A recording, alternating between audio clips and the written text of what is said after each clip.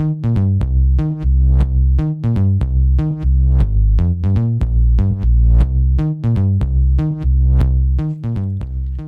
for listening to the New Revival Podcast. I'm Levi. And I'm Beth. And on today's episode, we have Austin and Annie Grace Till. They are church planners to China.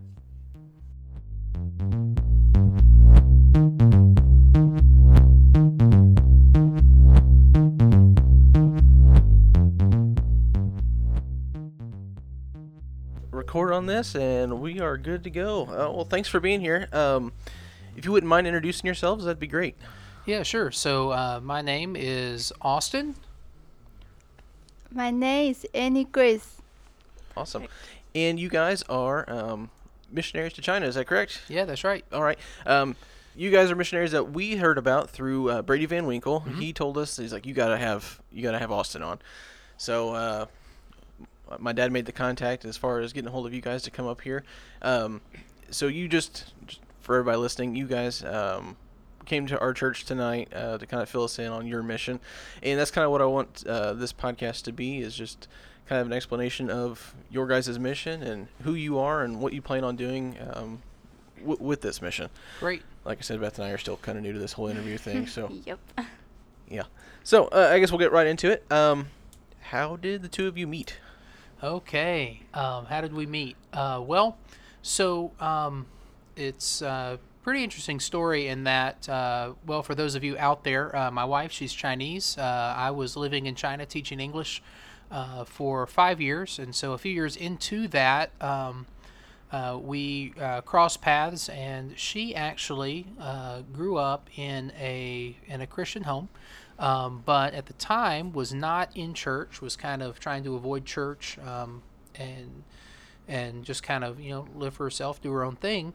And we met, and she was kind of under the impression, growing up in China, that all foreigners, specifically all Americans, were Christian. And so she, kind of having that background, she just figured that might be a good way to strike up a conversation. Mm-hmm. We started talking, and one thing led to another, and I figured out that though she grew up in that environment, I asked her, I said, are you a believer? And she said, well, my mom's a believer. I believe that there's a God, but I don't know if that makes me saved.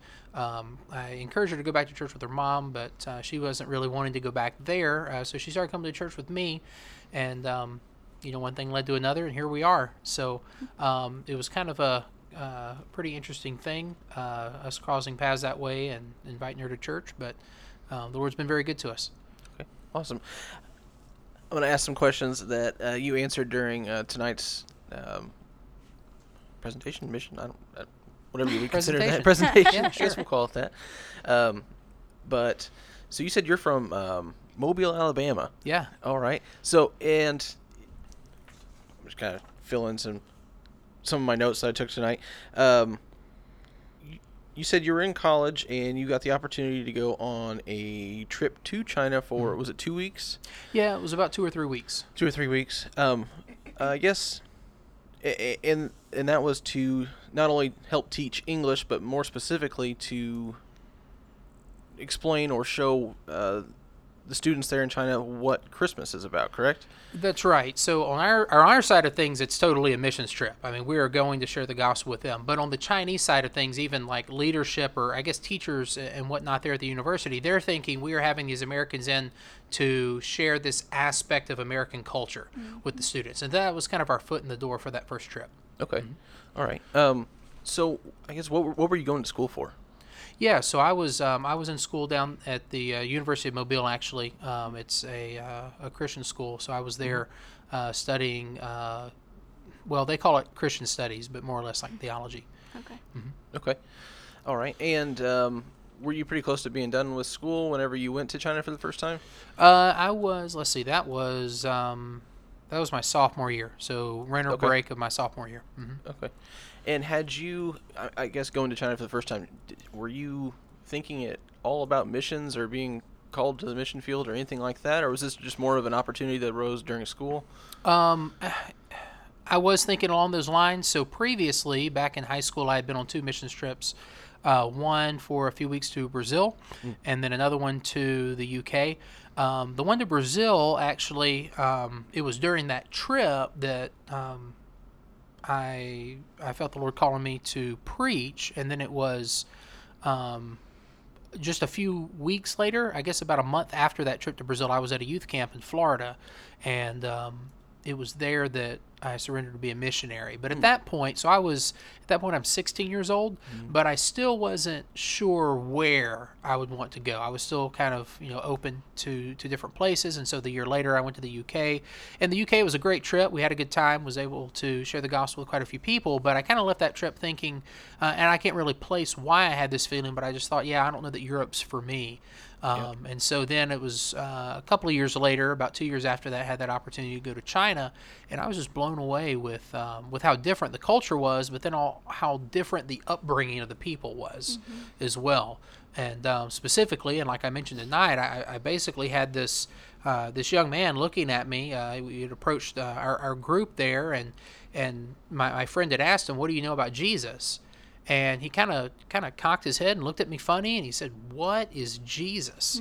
And that question right there just floored me, because you think, well, what is Jesus? Is I grew up learning about him. I was going to church all the time growing up. I mean, church is just what I did in America. It's what so many other Americans do. When I grew up, everyone around me said that they were a Christian. They were all going to church, or most of them, And I just thought, well, everybody knows at least something about him. They may not believe him. They may not claim him as their Lord. They may not trust him as Savior, but they know something. And then, you're eyeball to eyeball with this guy who's like, what is Jesus? He doesn't even know enough about him to know that he's a who instead of a what. And the Holy Spirit really used that conversation with him to kind of open my eyes to the fact that there are some really dark places in this world, and there are places where Jesus hasn't been named.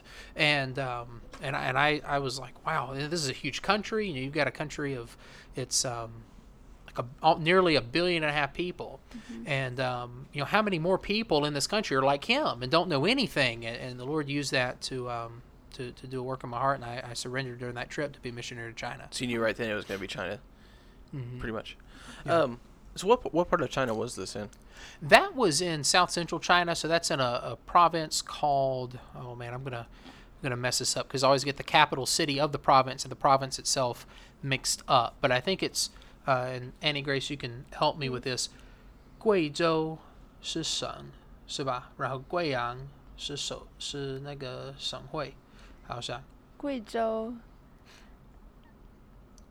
Okay, so 好像是 so for everyone out there, my wife, she's still working on English, so I was just confirming things with her. But anyway, we were in, I believe it's, excuse me, we were in Guizhou province, and the capital city of that province is called Guizhou. And honestly, I don't remember if we were in the capital city or if we were in another city in that province when we were at this university. I don't recall that offhand. But it was there, and I didn't know it at the time, but looking back, that's actually not a super poor part of China per se, but it's definitely not the wealthiest part. And it's and so my first encounter with China was more with people that hadn't grown up with as many foreign influence around them, and things like that. But at the same time, I mean, that just it showed me that in China, so many people that know nothing about the gospel, and the Lord used that to kind of break my heart over what was going on there. So after those 2 or 3 weeks that you were there, I know you'd mentioned you'd been back a few times since. How many times had you gone back, I guess, prior before meeting Annie Grace? How many times had you been to China? Yeah, so I had that trip in 2007, another trip in 2009, and each of those were about 2 or 3 weeks. And then I moved to China December of 2010 to teach English. And so now that first time I was there after I moved, I was actually only there a couple months, and they had Chinese New Year. There wasn't much going on. I hadn't made a lot of friends yet, so I came back for about a month. Then I went back again and was there for, I want to say about 2.5 years. Came back again to the States for about a month, went back, and within a few months, Annie Grace and I met, and then we were there for another, I guess, about 2.5 years. We got married, and then we've been back here since then. Now, was that in the same part of China that you went to the first time, or did you go back to different places? That's actually that first trip in '07 was the first and only time I've ever been to that province. So since then, both the time in '09 and then when I moved were all in the same place, and that is in a province called Fujian.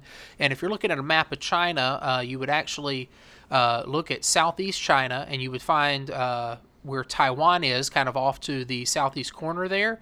Of course, the island, and then you just jump across the Taiwan Straits, is what they call the body of water there. You jump across there, and you'd be, that province there on the coast is called Fujian Province. So southeast China, pretty much a more tropical type place. They're on the same latitude as like Cuba and other Caribbean type places. So hotter, but it's more of a mountainous place too, and so it's that kind of offsets the heat, but not by much. Okay. All right. And that's where you're from, Annie Grace, is that province? 你是来自福建是吧? Yes. Okay. Cool. And what do you think of this cold weather up here? 你感觉 Indiana 州这一带的气候怎么样？这么冷的 Really 天气。 cold. I agree I with had that. to giggle because I was with your son Abraham in the nursery while you were presenting tonight, and I changed his diaper, and I was like, "Oh, he has 3 pairs of pants on." Like, you guys are not from the cold. Yeah. So. Yep. Definitely cold up here. A All lot right. to adjust to for him. Oh, I'm sure. So you said you were offered a job in China teaching. Was this at a college or an elementary school or? Yeah, so in 2010, I was actually gearing up to go on another short-term trip to China, and long story short, got this email about a job offer that was there, and one of the stipulations of the offer was, we already know that you're coming on the short-term trip, so why don't you just come and stay and work this job for us? And so it was a pretty crazy thing, because when I found out about it, we were like 5 weeks away from this trip to China, but I prayed about it, and next thing you know, it's time to go on what would have been the short-term trip, but I'm flying over to move, and so I've got like luggage with my stuff in it, and we're going. And so got there, and the job was, it was a private school. They call it a training center, and it was specifically geared towards children, but it wasn't like wouldn't be like your main what would you even call that? It wasn't just like this is school for them. They have school, and then they would get out of school and they would go to this. It was almost like an extracurricular type like thing. a prep school kind of a thing? Yeah, or like maybe like you see like these learning centers even here in the States, gotcha. type things, like an extra class. I forget what the technical word is for that, but yeah, maybe like a prep school. So the way it worked was, you have all these parents that want their children to learn English so that they'll kind of have a leg up in the world, and in the business world one day, and they feel like, well, the best way for them to learn it would be to learn from an American, to learn from an Englishman, to learn from an Australian, someone that's a native speaker. And so there's all these schools throughout China that are clamoring for what they would just call a foreign teacher to be able to come and to teach. And so this school had a job opening for that. They were really looking for someone. They had a previous teacher that had kind of left a bit suddenly, needed that spot filled, and through some connections that I already had there in China, I learned about the job and took it. Okay. Did you have any background in learning Chinese before you went there? I'm assuming so, since you went there to teach. Well, not really. I had taken, there was a public university back in Mobile, Alabama there, that had a night class for, it was like just like a continuing education, like you can sign up for a basic Mandarin Chinese course.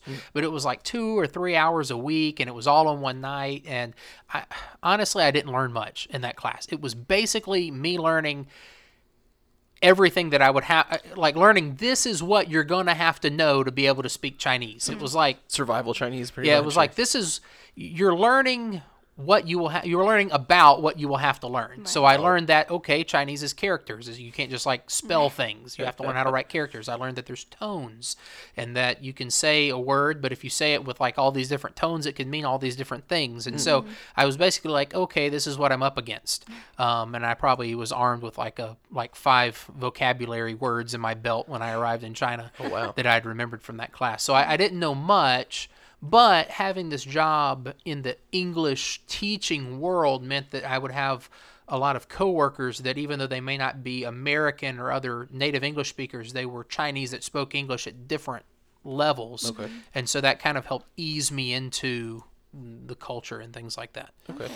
I know you said whenever you first moved over there, you wanted to get plugged into a local church, which I guess that has a few questions inside of itself. But you said that which page was it on?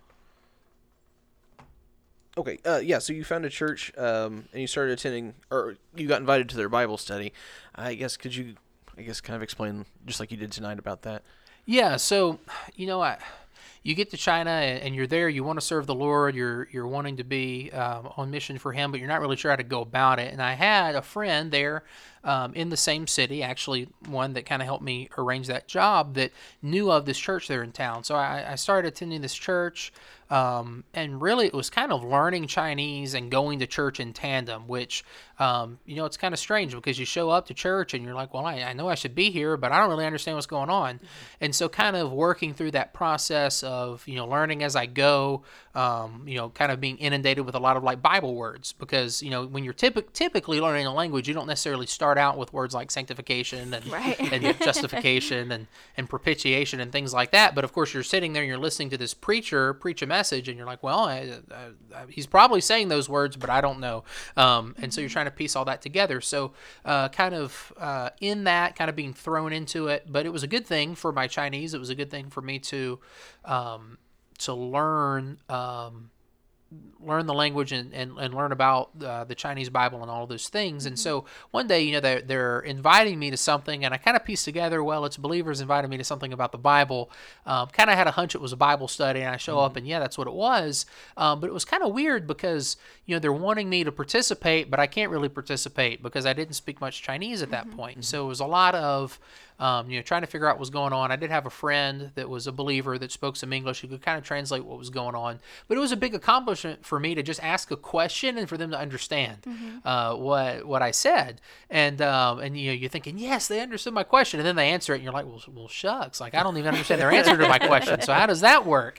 Like, hey, can you translate that for me later? Kind of thing. And so it was a lot of that. But the Lord blessed. And so as I continued in church and continued to, there was that Bible study, and then down the road there was another one that I started going to that myself and Andy Grace started going to, and opportunities started to present themselves for me to occasionally lead, such and such Bible study on this particular date, and then towards the end there I was actually given a couple opportunities to preach at that Bible study. And so all of that to say, the Lord was really good in giving these opportunities for me to kind of allow my language to catch up to the ministry that I want to do in China, even though it was kind of a weird set of circumstances that brought it all about. Yeah, I was going to say, what did you go to school for? The school in... I'm sorry, yeah, back in the States. Yeah, it was, they called it Christian Studies. It was basically like a theology Christian Studies, that's right. thing. Okay, I'm sorry, I should wrote that down. You said while you were over there, you found a missionary online. I'm asking these kind of out of order. I apologize. Yeah, no, not at all. But. Yeah, so what happened was, I'm getting involved in this church, and the Lord is allowing me these opportunities to do ministry, to occasionally lead a Bible study. I was able to do hospital visitation once or twice, and there was a guy who was bedridden for a time from the church there. He wasn't able to come to church, and so one of the pastors had asked me and a group from the Bible study to go, and I basically retaught the Bible study lesson to him there in the hospital. It was a pretty cool experience there. And so I was having all these different opportunities and wanting to do more, but I wasn't sure. You hear about persecution in China, and you hear about, what can American do without crossing the line? Is there a line? If so, where is it? All of those kinds of questions. And I was trying to wade through all those issues, and the pastors there, being national pastors, they're all Chinese men. They don't really know how to wade through that either. And so they weren't able to give me a lot of guidance and direction with that. We were all just kind of proceeding with caution. Well, then I start reading these blogs on the internet, specifically this one missionary. I'd stumbled across his blog. My dad had actually sent me a link to another blog that linked me to this one. And I was starting to read, this American that's in another part of the country, and he's being really bold in his evangelism. People are getting saved. He's establishing a church. He's training up those that he leads to the Lord in the Bible. He's discipling them, and then from among these that he's led to the Lord, there's these young men that feel called to preach, and he's training them up to be preachers, to be pastors. And I'm reading about all this, and I'm basically doing a comparison in my mind. I'm thinking, okay, he's doing this, and I'm over here spending 20 plus hours a week teaching kids, and then kind of on this, I'm basically like a lay.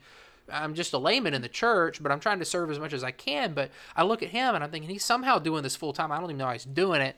And I want to be able to do that. Mm-hmm. And how does all that work? And it was kind of this period of disbelief for about a year where I was just like, is he really being honest? Is this what's happening? I don't know. And there were a lot of other things going on. Annie Grace and I, we were dating at the time. Had just gotten engaged shortly thereafter, and then getting ready to get married, and so all that was going on. So I just kind of put it on the back burner. It was just this thing where like every few days I go online and see if he had any updates to his blog, just about all these good things that were going on. People getting saved, people being baptized, and all this stuff. And I was thinking, man, like I want to do that. Mm-hmm. How can I do that? What kind of preparation did he have before he came to China to know how to do all of that? Like I don't know.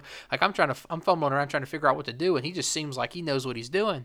And so we'd been married for a couple months, and I couldn't take it anymore. I sent the guy an email. He had one of those forms on his site you could fill out. I sent him an email, and I don't remember exactly what I said, but it was basically, how do you do what you do? So the next day, he sends me a text message. We arrange a time to talk on the phone, and we're talking, and I wanted, at the time, my thought was, okay, we just got married. Could there not be a way for, in the next few months for me to move to the city that you're in and to kind of just learn from you for a while? Mm-hmm. If you, I don't know, maybe some of you will rub off on me or something. I don't know. Just I just gotta see what you're doing. I want to figure it out and see if I can see if I can somehow replicate that, either where we are now or maybe somewhere else in China down the road. So I'm talking to him, but he came to the discussion with a completely different angle. His angle was that he had been trained in America. In the Atlanta, Georgia area, there's a church, a Vision Baptist Church. Mm-hmm. Currently, my and Annie Grace's home church. It's been our home church now for the last few years. And but at the time, we didn't know anything about this church. Mm-hmm. We'd never heard of it before. But this missionary, he's telling us that he and his wife, they had been trained at this missionary training center that was there. I never heard of that before either. But the president of the training center, also the pastor of the church, Brother Austin Gardner, he had been a missionary in Peru, South America for nearly 20 years. And while he was there, had established many churches, trained many men to be pastors, to be preachers. And over the last few years has been back here in the States and teaching Americans to kind of do what he did, to go overseas, to start churches, and to train up the next generation of preachers. And so this missionary in China is telling me about this ministry in America that trains up missionaries. And the whole time he's talking, I'm thinking, wow, that sounds like, if I had that, yeah, I think I could if I had someone to show me, then I could probably do what you're doing too. And he was saying, yeah, that's right. And so, it was a bit of an issue just because my wife had never been to the States before. Mm-hmm. At that point, I mean, she didn't have a passport, mm-hmm. Like, what do we do? But the Lord provided. Within 6 months, we had a passport, we had a green card for her, and we were on a flight back here to the States. That's awesome. So the Lord blessed, and he prepared that for us, and we've been back here since. We went through the training there at the training center and at the church, and then since then we've been on deputation and gearing up to head back to China. This time as full-time church planting missionaries. Okay, awesome. Mm-hmm. And so what part of China was he in that you went to go see him? Yeah, so, we actually never did go see him. Okay, so it was just all by email. Yeah, this was all email and phone at that point. Okay. In fact, we have yet to go to that part of China, strangely enough. But he is in northeast China in a province called Liaoning and in a city called Dalian. And so Dalian is, now you got to keep in mind, China is a country of nearly 1.5 billion people. Mm-hmm. And so in this one country that as far as land area is concerned is about the same size as the U.S., has over 4 times as many people mm-hmm. as we do here in the U.S. So in this one country, you have, I believe the number currently is over 160 cities that have at least 1 million in population. Oh, wow.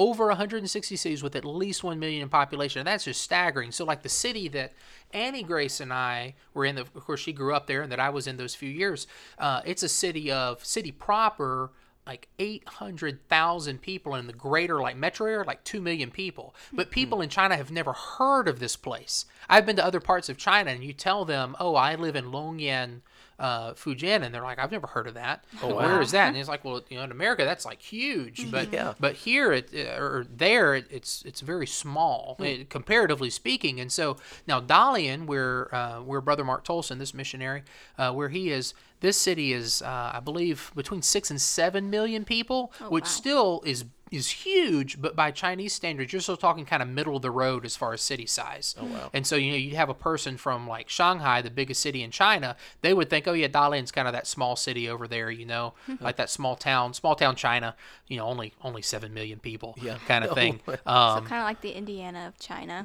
Like, it's just Indiana. Yeah. And so like, probably how I would imagine someone from New York City describing Indianapolis. Oh, yeah. Okay. Kind of a thing. A lot of people that don't live in a place like Indianapolis, they're thinking, wow, that's huge, like big city. But, you have someone from LA or from New York, and they're like, oh, Indianapolis, Right. I mean, it's a city, but, and so that's kind of the way they would see Dalian, the bigger city people there in China. It's kind of a middle of the road type place. Okay. So yeah, it's, we have never been there. But it's located on a peninsula there in northeast China. And so if you look at a map, you'd have to find Beijing, but it's kind of located between Beijing and the Korean Peninsula, actually. There's this other peninsula that comes down between Beijing and the Korean Peninsula, and that's where Dalian's located. Do you think you guys will ever venture out that way? Like to meet Is that where you're planning that on guy, going, or? Yes, so our plan currently is Lord willing, we will spend 2 years there in Dalian with this missionary and his family, Brother Mark Tolson and his family.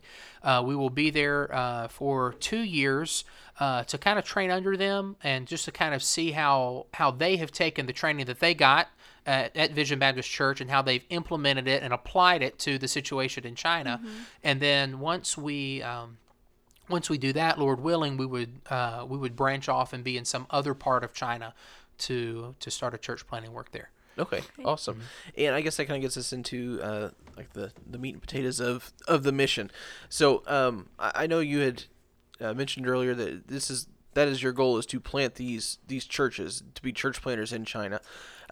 And I guess that kind of brings us like, what does a church look like in China? Because I know it's not necessarily, like, as far as Christianity, it's not necessarily mainstream, or there's not.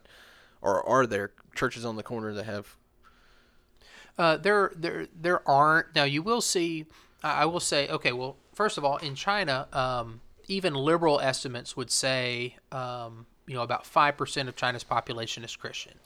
But that's painting with a pretty broad brush, in the sense that, I mean, you were lumping everyone that would claim to be a Christian under that umbrella. So you're talking everyone from people that would consider themselves Catholic to people that would consider themselves Jehovah's Witness, Mormon, all these different groups. Anyone that claims Christ, they would kind of lump them together and say this is Christianity in China, around 5%. And so, in reality, true born-again believers, you're probably looking somewhere around 2 or 3%. And so, yes, there are quote-unquote government-approved churches there in China, though they are very much limited by the government as far as what they're allowed to preach, who is allowed to pastor, and things like that. And even the gospel that they would, the quote-unquote gospel that they would adhere to on paper, would specifically mention things like works, like pray this prayer, be baptized, do these things, and then once you've done all these things, then you're a Christian. And so, it would not line up with the clear teaching of the Bible, salvation by grace through faith. And so there's a lot of that going on, and those would be more public because they are government approved. However, because anyone that claims Christ but is not a part of one of those churches and is a part of what we might call a house church or an underground church, that would be considered well, more or less illegal activity. Now, in different parts of China, what you have is different local governments enforce those laws differently, and so in some places things are more strict. In other places, the enforcement of those laws is a little bit more loose. And so what you'll have is in some parts of China, it's really hard to find a body of believers that's doing well and not constantly on the move. And then in other places, you think, well, there's a few hundred people here, and they seem to be doing just fine. And so churches there, I would say that churches that we would look to start probably wouldn't. It would probably not be wise to say have a church sign out front. First Baptist Beijing, kind of thing. Street preaching is probably not going to be a wise move either. And then even with like tract distribution, you'd have to be a bit more careful with how you go about doing that. Yeah. But then you would want to be bold in other ways. And one way that other missionaries that are currently there have done and are doing that seems to work is to use things like, for instance, English as kind of a draw.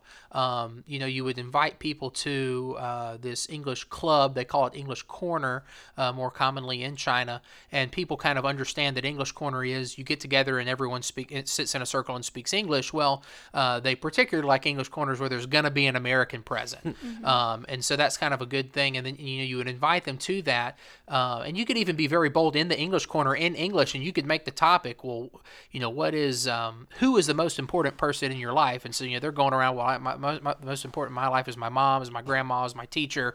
And then you say, well, the most important person in my life is Jesus, and you can just share the gospel with them. And then but they're thinking, okay, well, I'm practicing English. Well, then you get through that, and you can say, well, hey, let's connect on social media, and I would love to invite you to learn more about the Bible with us in Chinese this upcoming Sunday. And that's kind of a way to get people in and let them know about who you are and what you're there for. That's great. Okay, cool. How does Dalian view these churches? Is it more on the enforcer side or more on the lax side? Well, things are actually kind of changing even currently right now, and so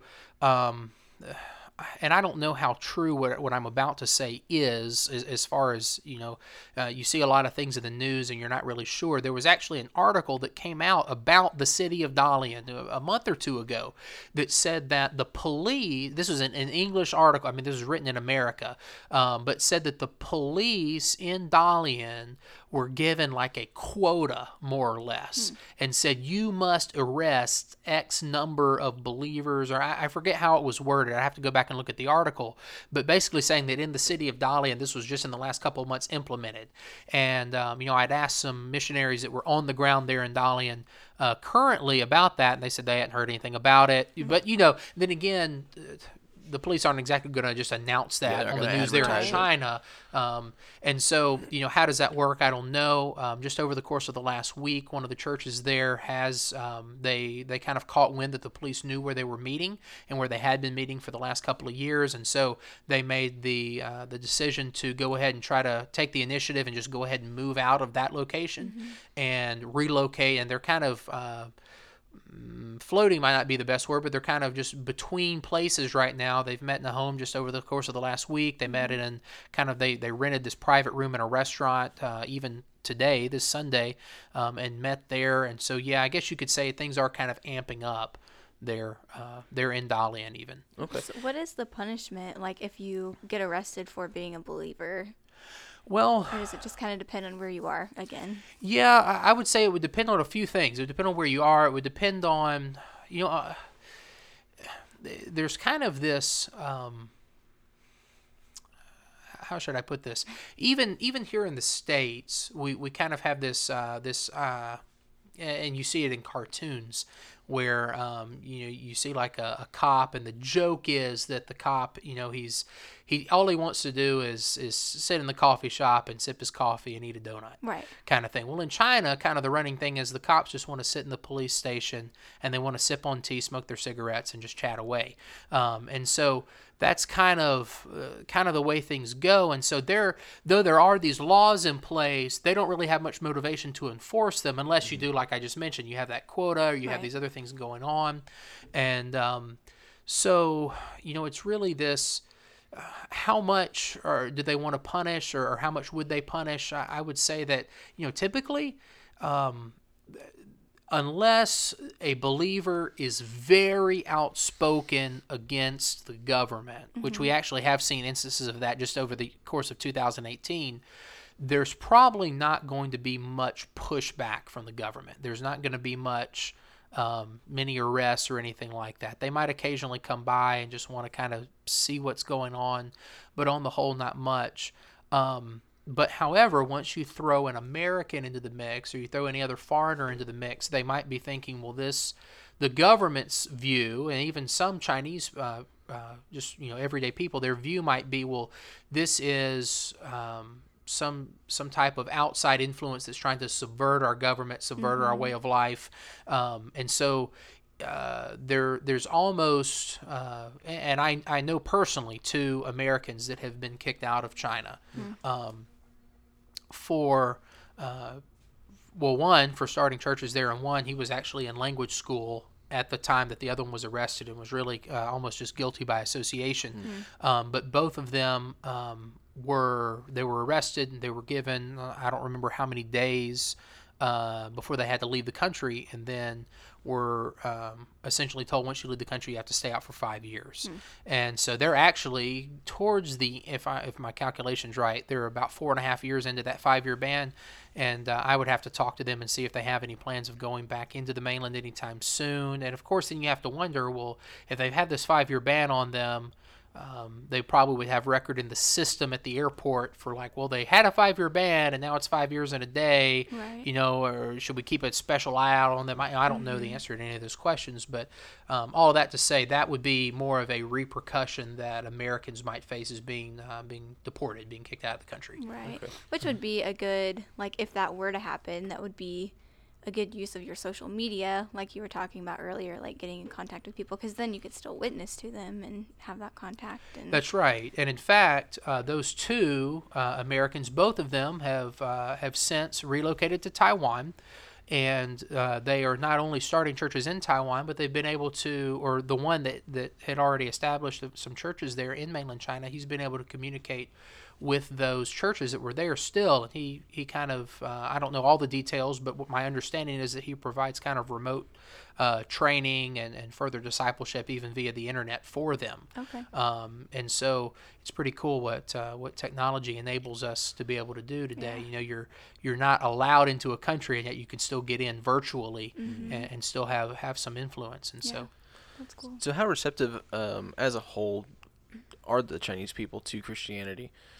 At least in your experience. Sure, I would say that there's kind of 2 answers to that question, in that they, at least from my perspective, seem to be quite receptive, but I think that receptivity is in part due to the fact that I am American. And so, and I've had Chinese people tell me this before, that in their minds, it's almost as though, okay, we understand that America is a developed country. Their development is even beyond our own, and so we kind of look up to America economically and in those other ways, and almost as like a role model country in some regards. And so, but yet we're taught in school atheism, and we're taught that religion is bad. And yet we watch American movies on the internet and American TV shows, and those indicate that some Americans pray before they eat a meal. Some of them go to church. They might get married in church. They have at least some, that they see that Americans, on the whole, have some form of religion, more or less, for a lot of us. And and so in their minds, they're thinking, well, how does that work? Because we're being taught that the way to advance is to get rid of all of this religious foolishness. And yet we see that they are more advanced than we are, and yet they seem to adhere to that quote-unquote religious foolishness. And so how does that work? And so that kind of piques their curiosity. And they will say, well, that's kind of weird that you're spiritual, you hold to a religion, and yet your country seems to be so much farther along than ours, and we're told that the way to get that far is to get rid of religion. And so that piques their curiosity. Now, on the other side of that, that's how receptive they are to an American or to some other foreigner perhaps. But for Chinese, I would say that would be a bit different. that in fact maybe Annie Grace you could chime in on this. 现在问题是中国人接受不接受基督教，就是说有一个人向他们传福音，他们会感兴趣还是不感兴趣，还是怎么样？就大体来说，他们会好奇，就是会感兴趣，会想了解。但是，假如说之前，可能对基督教有误解的话，那他们会有点害怕，会会怀疑。Yeah, so she said that on the whole they'd still be curious, even hearing the gospel, maybe even from a Chinese person. You know, like, well, why do you believe that? Isn't that kind of what Westerners believe? You know, isn't that it's kind of weird that you would believe what we think white people would believe? But then she said also that she knows she has friends in China that they kind of had a bad first experience with Christianity. There are some cults that exist in China that are more or less exclusive to China, and so they kind of take what we would perceive a cult to be like and they kick it up a notch. So not only do they teach false doctrine, teach against the Bible, but there actually can be almost to the point of violence in some instances. And so without getting into too many of those details, we have a friend, or I'm thinking of one specifically, she might know of more than one, that was invited to one of these cult meetings, but of course she just thought, well, this is a church. And so she didn't know much about Christianity. She was curious. She went, but then she gets in the car to go, and they blindfold her, and they're taking her to this weird place. And then she gets there, and they're almost wanting to force her to give money to them before she's allowed to be blindfolded and driven back. And I mean, she just felt like she was kidnapped. And but in her mind, that is Christianity because she has no other way to process what happened. She just thinks, well, they said that they're Christians. They said I was going to church. They blindfold me and take me to this place. They basically forced me to empty my wallet, and then they blindfold me and take me back. And now, you know, here's myself and Annie Grace. We're inviting her to a real church, and she's like, well, what's the difference? Because she doesn't know. And so you do have instances like that as well. Okay. How would you describe the culture change for you moving over there when you did? Learning a whole new language, learning a whole new culture. Was the area that you went to, was it pretty westernized as far as moving in and fitting in? Or I would say kind of middle of the road, I think, for at least where China was back in 2010. Not to get off on too much of a tangent, but China is a very quickly developing country. And so it's been said before, and I'm hoping I don't misquote this, but that a Chinese person that was born before the Cultural Revolution in China, which the Cultural Revolution was from 1966 to 1976, and that was kind of when all the foreigners were kicked out, and when you hear all these stories about China not having a lot of food to eat and things like that. So if they were born pre-1966 and they lived till today, modern China, 2019, they will have experienced more societal change over the course of their life than would an American that would have been born pre-Civil War and was still alive today. Oh wow! And so they like imagine for everyone listening out there, imagine you were born pre-Civil War. I mean, you were born, and Abe Lincoln isn't necessarily in office yet, and then you are still alive in 2019. So you have gone from like the age of like railroad to, I mean, space exploration and iPhones and the internet. Self-driving cars. And it's just a completely different thing. And that's kind of what has happened in China over the last 50 or so years. And so the 5 years that I lived in China from 2010 to 2015 in the particular city that I lived in, when I arrived there, and keep in mind, close to 1 million people, they went from one McDonald's and one Kentucky Fried Chicken in the whole city. Those would be the only things that would be like American food. To I leave in 2015, and there were, I believe, 5 McDonald's, 6 KFCs, 2 Pizza Huts, a Papa John's, 2 Dairy Queens, 2 Starbucks, and it just blew up in 5 years. Oh, wow. But what's crazy about it is, from a Chinese perspective, that's not blowing up. That's regular pace of development.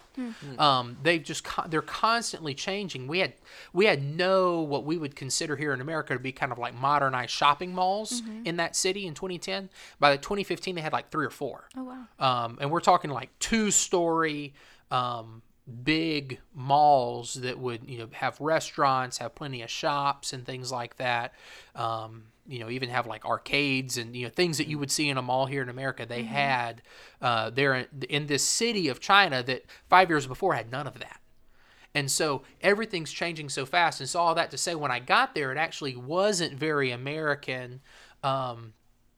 I remember there was a time when I had a lot of McDonald's. I'd go by McDonald's a lot just because, you go to these Chinese restaurants, they're kind of a hole-in-the-wall place, and you're looking at the guy sitting next to you, and you're like, man, he's eating really good. I want to order that, but you don't know how to say it. And you're looking at the menu, and you pick it up, and the whole menu's in Chinese. You don't even know how to say, I'll have what he's having. You don't know how to say, I want that. And so you kind of know how to say that, but you feel kind of awkward, like pointing at the guy's plate and grunting. And so, like I go to the McDonald's, and it wasn't so much because I wanted to eat McDonald's, but it was because their menu had pictures on it. Oh, yeah. And so I could, they had like a little menu sitting out on the counter with pictures, and so I could point and I could mumble in Chinese, I want this. And it's kind of like grunt and point, and it wasn't as bad. And so there was a time where, for a few weeks where I was like in McDonald's like every day, like the one McDonald's in the whole city. And I was like, this is my lunch stop for the day. Were they like, oh, we know what he wants? Really, they were. I was like, oh, the white guy's here again. There's that guy. He's back here for his chicken sandwich. And so he's gonna point and grunt some more. Yep. Excuse me. And so anyway, but there was this point where I kind of got to the place I was like, you know what, I have really got to kind of revamp some things and really work on learning Chinese. And I almost had to kick myself in the pants and say, I'm going to do this. And the Lord bless, you at first you're like, I don't even know how to learn a language. I did high school Spanish, but this is different. And, you went from just trying to memorize a few words for a test to all of a sudden, like, I got to remember this word because I got to go down to the store and I got to buy, a box of tissues. And I better figure out how to buy a box of tissues. Or I got to go get my hair cut and I better figure out how to say it right, or I'm going to walk away from this thing with a mohawk. And I don't want a mohawk. And so, there's all these things and there's kind of that pressure on. And so it was a learning experience, and there were plenty of times I messed up, plenty of times I got laughed at, and it's a humbling thing, but it's a good thing. And I think that, through that, I was able to learn so much about the culture, so I learned a lot about the way Chinese people think. And, of course, that opened the door for me meeting Annie Grace and us eventually getting married and being where we are today. And so the Lord, He's been really good. But, yeah, the culture and the language, both of those were interesting. How did you end up learning the language? Did you go to a language school or online? Or? I didn't. The city that we were in, Longyan, it actually, as big as it was, when I got there in 2010, I was one of only 6 non-Asian people in the city that I knew of. Wow. There might have been others, but imagine you were one of only 6 white people in a city of like 1 million.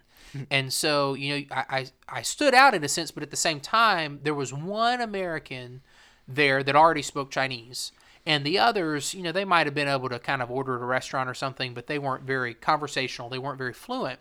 And so I was the only one that was where they were, but was wanting to get to where that one guy was. And so there wasn't really a market in the city for, let's open up this school that's going to teach Chinese to foreigners, because I was the only one interested. And the other guy, he had actually learned in another city and then moved to this city. And so I was kind of more on towards the, I don't know, I can't say that I was the first American to ever learn to speak Chinese in this particular city, but I'm the first one I know of. Right. And so it was kind of being thrown into things. What I did is there was a website at the time that you could subscribe to. You'd pay like a yearly subscription fee, but they had these podcasts in Chinese.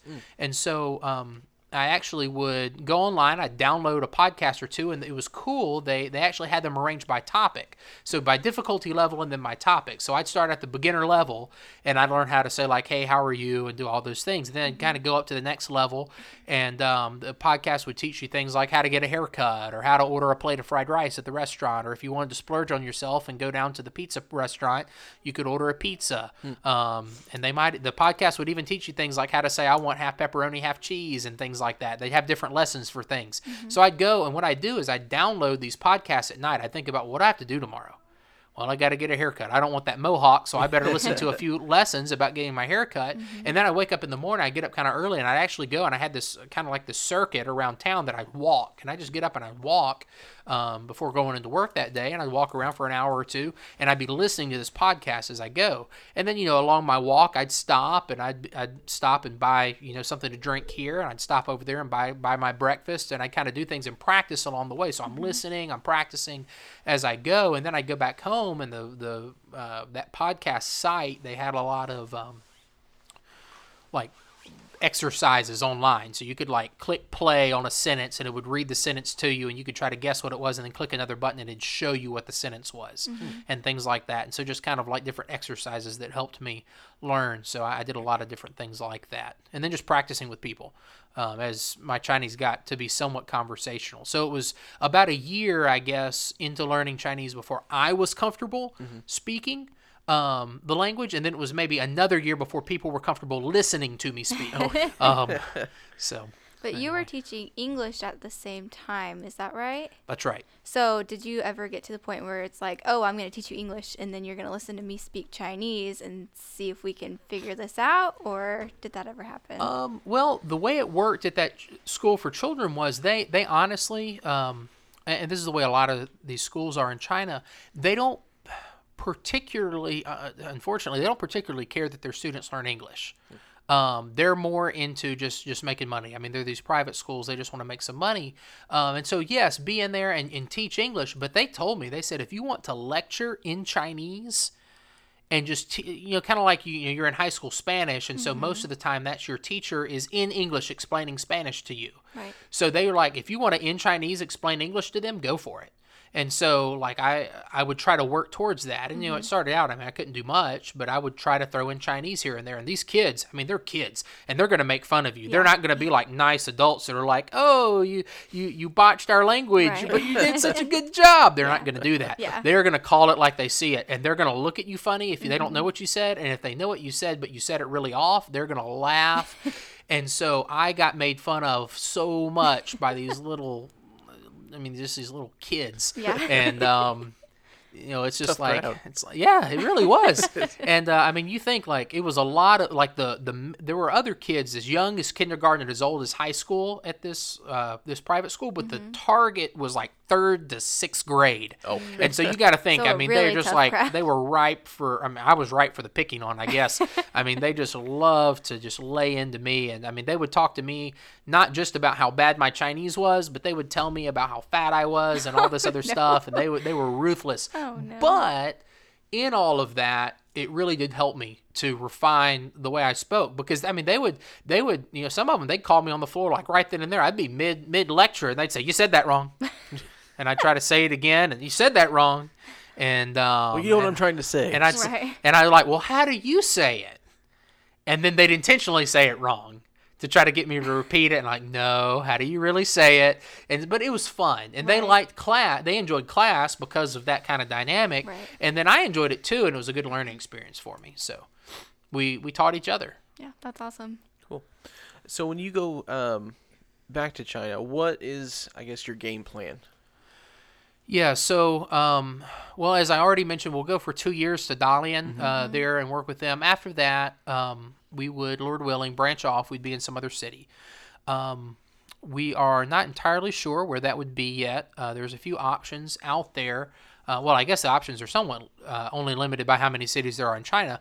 But at the same time, we're actually a part, and I haven't shared this yet this evening, but we're a part of a team of missionaries out of our mission board. So our mission board is Vision Baptist Missions, and we're actually there with Vision Baptist Church in Alpharetta, Georgia, in the Atlanta, Georgia area. And our mission board, Vision Baptist Missions, or VBM, our group of missionaries to the Chinese-speaking world. So there are currently 7 of us to mainland China, and there's one of us in Taiwan, one of the ones that was kicked out that I mentioned. And then there's actually another one who very soon, Lord willing, will be headed to Taiwan as well. So he'll be the 9th on our team. And we call ourselves Vision for China. And so currently we have these different, what we call initiatives for China. And basically initiatives are kind of our strategy or our game plan to put missionaries in different parts of China. And so because currently kind of the hub of what's going on with our team in China, at least, is in the city of Dalian, there's a grouping of 10 cities there in northeast China that we have selected that we would like for there to be 2 missionary families in each of those cities.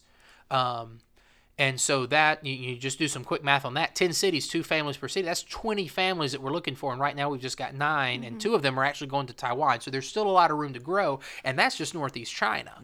And so, but the idea behind it is kind of twofold. One, these cities genuinely need missionaries to establish churches there, because what happens is, yes, there perhaps are churches in these cities, but they don't.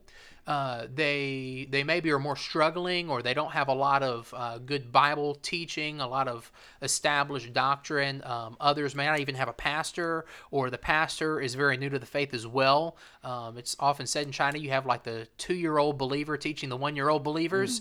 And so wanting to get missionaries there that can teach the Word of God, that can start churches and train up pastors that would be strong enough to go out and start other churches as well.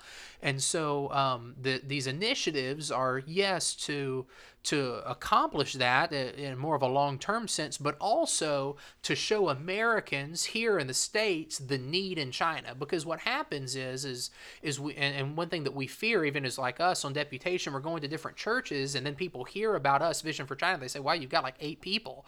Well, if there's already 8 missionaries in China, well, maybe I should go to some other country. And we want to show, well, no, actually, we're in a country of 1.5 billion people. And so in China, really, we need that many more missionaries to come. And so, there is a place, and if you're out there listening right now, if I could just put a plug out there and say, we need more people to come to China. We need more people to surrender to be missionaries to China, because you got to think, one, it's just a huge place. And let's think about it. You've got 8 people. Do you really think that 8 people can effectively reach 1.5 billion people with the gospel? I mean, let's just say the 7 of us that are either currently in or are on deputation to end up in the mainland. You have, let's say, 7 people, and it's actually technically 1.4 billion people in the country. So 7 missionaries, you're looking at 0.2 billion, 200 million people that each of us would have to reach with the gospel to reach China with the gospel. I don't know that I'm going to see 200 million people over the course of my lifetime, much less have the opportunity to share the gospel with them, much less have the opportunity to disciple them in the faith or any of those things. And so we need more people. And so, I mentioned earlier, 160 cities in China, at least. It might be 180, but just to be safe, 160 cities at least in China that have at least 1 million people in them.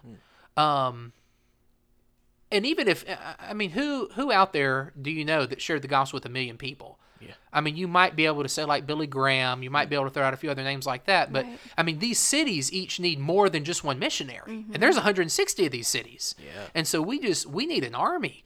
And so, how do you do that? Well, you you've got to let the Lord stir hearts, and you got to raise awareness. And actually, and I wish I had a copy here to show you, because I realize I haven't showed you yet this evening. Our team, our Vision for China team, the 8 of us, we've actually just published a book, and so I'll kind of plug that here as well. Yeah, that'd be great. Yeah, if you could give us a link to it too, we'll link to it down in the notes. Absolutely. And so what we have is we've written this book, and we call it 1,000 Lives, and it's based on Hudson Taylor, missionary to China from about 150 years ago, founder of the China Inland Mission. He said, if I had 1,000 pounds, China should have it. If I had 1,000 lives, China should have them. No, not China, but Christ. Can we do too much for him? Can we do too much for such a precious Savior? And so based on that quote, it's like, and what Hudson Taylor did, he actually wrote a book back 150 years ago that explained how needy this country China was and how much they needed missionaries, and he published it, and he raised up other missionaries through this book to go and be a part of the China Inland Mission, to go to China. One of them, Jonathan Goforth, which is a pretty recognizable name from missions history. Jonathan Goforth read this book that Hudson Taylor wrote, and he already felt called to be a missionary to China, but he wasn't sure how to go about doing it. He read that book, and he was just like a fireball all of a sudden. He started going around sharing what he had learned in this book with other churches, raised up his support, and he went to China. And he was Jonathan Goforth was a Canadian man. He actually was the first member of the China Inland Mission to be from North America, because of course Hudson Taylor and the mission at that point was from England, was in England. And so anyway, kind of along that same lines, we wanted to write a book to encourage people to be missionaries to China. Mm-hmm. And so there's 8 chapters in the book. Each of us 8 have written a chapter, and basically we're all kind of taking different angles, but the point is surrender to China, be a missionary to China, go to China, give you're a believer. And the idea, the kind of the premise, the angle that we took on the book was, imagine that you are sitting at a coffee shop with a young man who is considering being a missionary to China, considering to be a missionary, or maybe he's not considering it, but he just doesn't know what he wants to do with his life, and you have an hour or so to sit with him, and you give it your all, and you want to convince him to be a missionary to China. What do you say to him? Mm-hmm. And so all 8 of us took that angle, and we just said, okay, and we just went through. And so each of our chapters is written kind of with that in mind, like be a missionary to China, and we think of we each kind of have our different objection that we try to tackle. Mm-hmm. And so there's different things, well, I'm afraid, or, well, what if I get kicked out, or, well, there's so many people there, how could I handle that, or, well, I hear about all these people teaching English, or whatever, how should I go about being a missionary in China once I'm there? And we all kind of take our own angles, and we address those. And so anyway, it's called 1,000 Lives, and I will get a link to you. If you want, you can go ahead and get this down. Our website is www.visionforchina.org. And if you navigate to that site, and then on the sidebar there's going to be a link that says 1,000 Lives Book Project. You click there, and then on that 1,000 Lives Book Project page, you're going to find all the relevant links. You can order physical copy of the book from Amazon. There is an Audible version of the book on Amazon. There is an ebook version that you can download, and it'll take you to all of those places. And so if anyone out there listening to this podcast is interested, I would encourage you, please go and get that book. We need more missionaries to China, mm-hmm. and we would love to have those interested read that book and consider that. Yeah, thank you so much. Mm-hmm. Yeah, I apologize. My question's been all over the place. I've just been enjoying listening to you and hear about your passion for China. Mm-hmm. Now, if we have listeners on here that are hearing this and they want to have you come to their church and present just what you have here and what you did for our church tonight, mm-hmm. Where would they go to contact you? Yeah, sure. Well, there's a couple of ways. Online, myself and Annie Grace, we have a website, www.reachingchina.org, and that's just kind of, I guess you could say, my personal blog. Has some information about us that you can find there, and then also, of course, if someone was interested in that, they could also send me an email at austin@reachingchina.org. That would work as well. And so, yeah, I would love the opportunity to present our ministry in other churches. Okay. Do you guys have any social media? Yes, we do. Well, we're on Facebook, but just we have personal pages, and Okay. so I don't know my wife's offhand. She might not either, but mine would just be Austin.till1, like the numeral 1. So Austin.till1. I think that's right. Let me double check. I've got a cheat sheet here. Yes, Austin.till1. Is that on Facebook? Yes, that's on Facebook. Okay. I do have a Twitter, but I don't use it, and so I could give that to you, and you could follow my account from a very long time ago. But might be kind of boring for you. But there is that Facebook there. Okay. And then also, I will say that Vision for China does have social media. So if you search for Vision for China on Facebook, you would be able to find our group page. Or it's not a group. It's a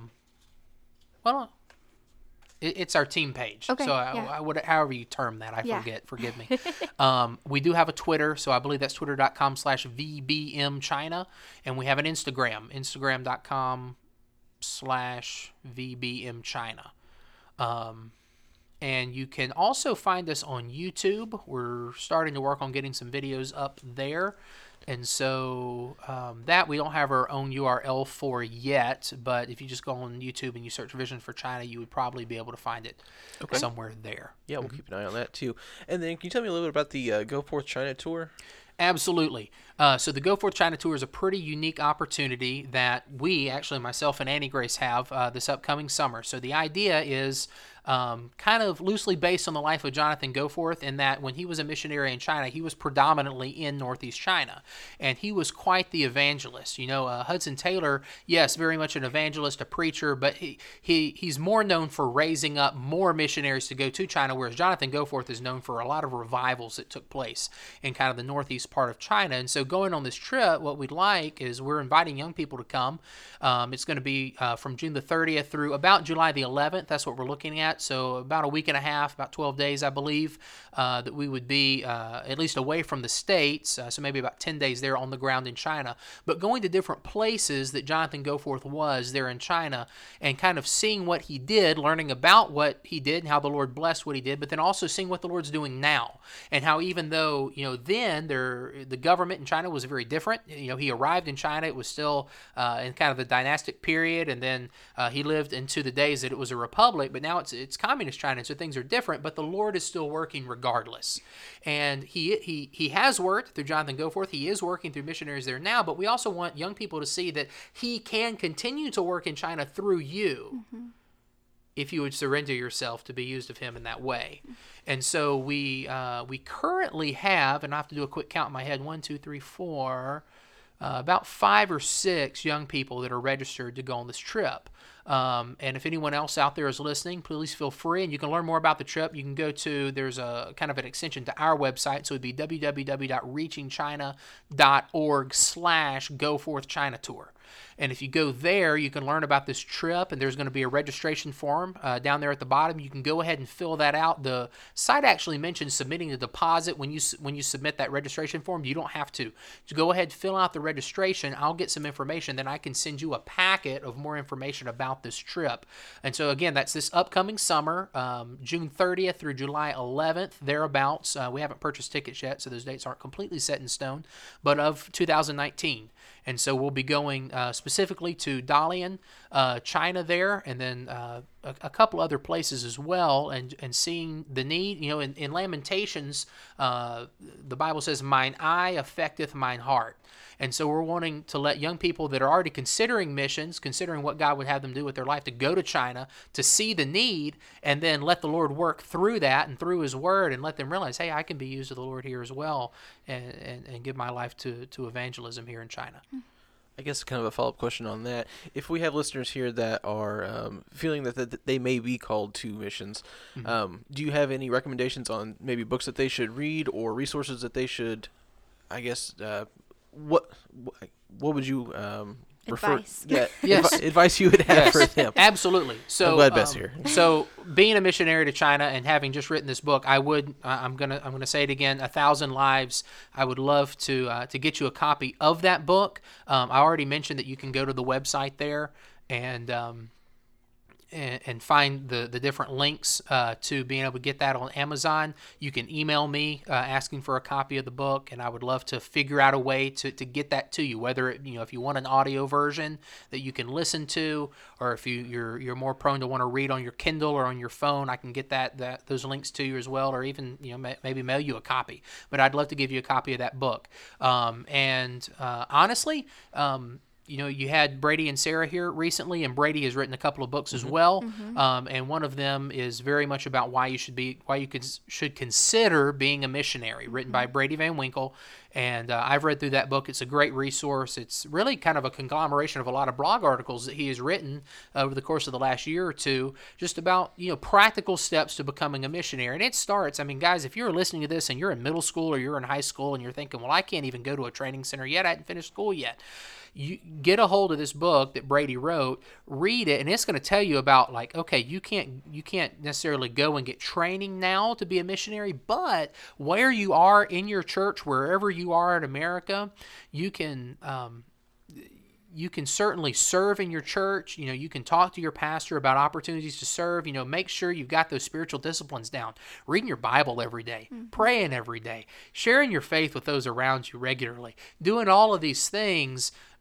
And go ahead and trying to really kind of sharpen the tools in your toolbox, kind of proving your weapons, as it were. You have in Samuel, you have David. He's getting ready to go fight Goliath, and he's standing before King Saul, and he's basically telling Saul, he's saying, Saul, I'm gonna go kill that giant. And Saul's like, you look like a bit of a run of a kid. How about you take my armor? Well, the Bible already said Saul's like head and shoulders above the rest of the people in Israel. So he's got this massive armor. He should be the one going to fight Goliath. You've got the tallest guy in Israel should be fighting the tallest guy among the Philistines, but he's afraid. But he's like, I'm going to give you my armor. So he's giving him his armor, and David says, I'm not taking that. I haven't proved your armor yet. I haven't proved your weapons yet. And he's like, I'm just going to go with my trusty slingshot, and knowing that the Lord's blessed when I fought the lion and the bear before. And so, have you, and what Brady will encourage you to do in that book is, have you wrestled with the lion? Have you wrestled with the bear? Have you practiced with your slingshot? Have you done all of those things now here, so that when you get to China and you're facing that giant, will you be able to take him out?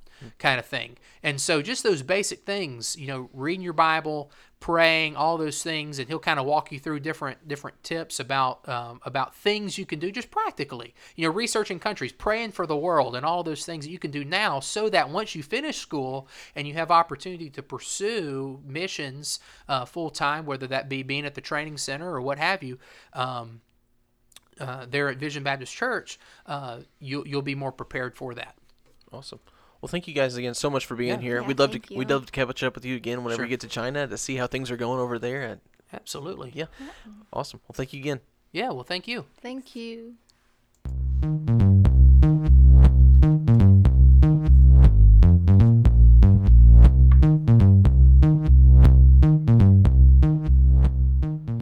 Thanks for listening to the New Revival Podcast. Be sure to check out Austin and Annie Grace's website at reachingchina.org. Also, follow along on their Facebook at austin.till, then the number 1. You can go to visionforchina.org and click on the 1,000 Lives Book Project tab to find the book that Austin co-wrote. And also, please don't forget to check out our social media on Facebook, Instagram, and Twitter at New Revival Podcast. Also, Austin had mentioned at the end the Go Forth China Tour. If you're interested in that, the dates are tentatively June 30th through July 11th. And for more information on that, you can go to reachingchina.org/Go Forth China Tour. Thanks for listening.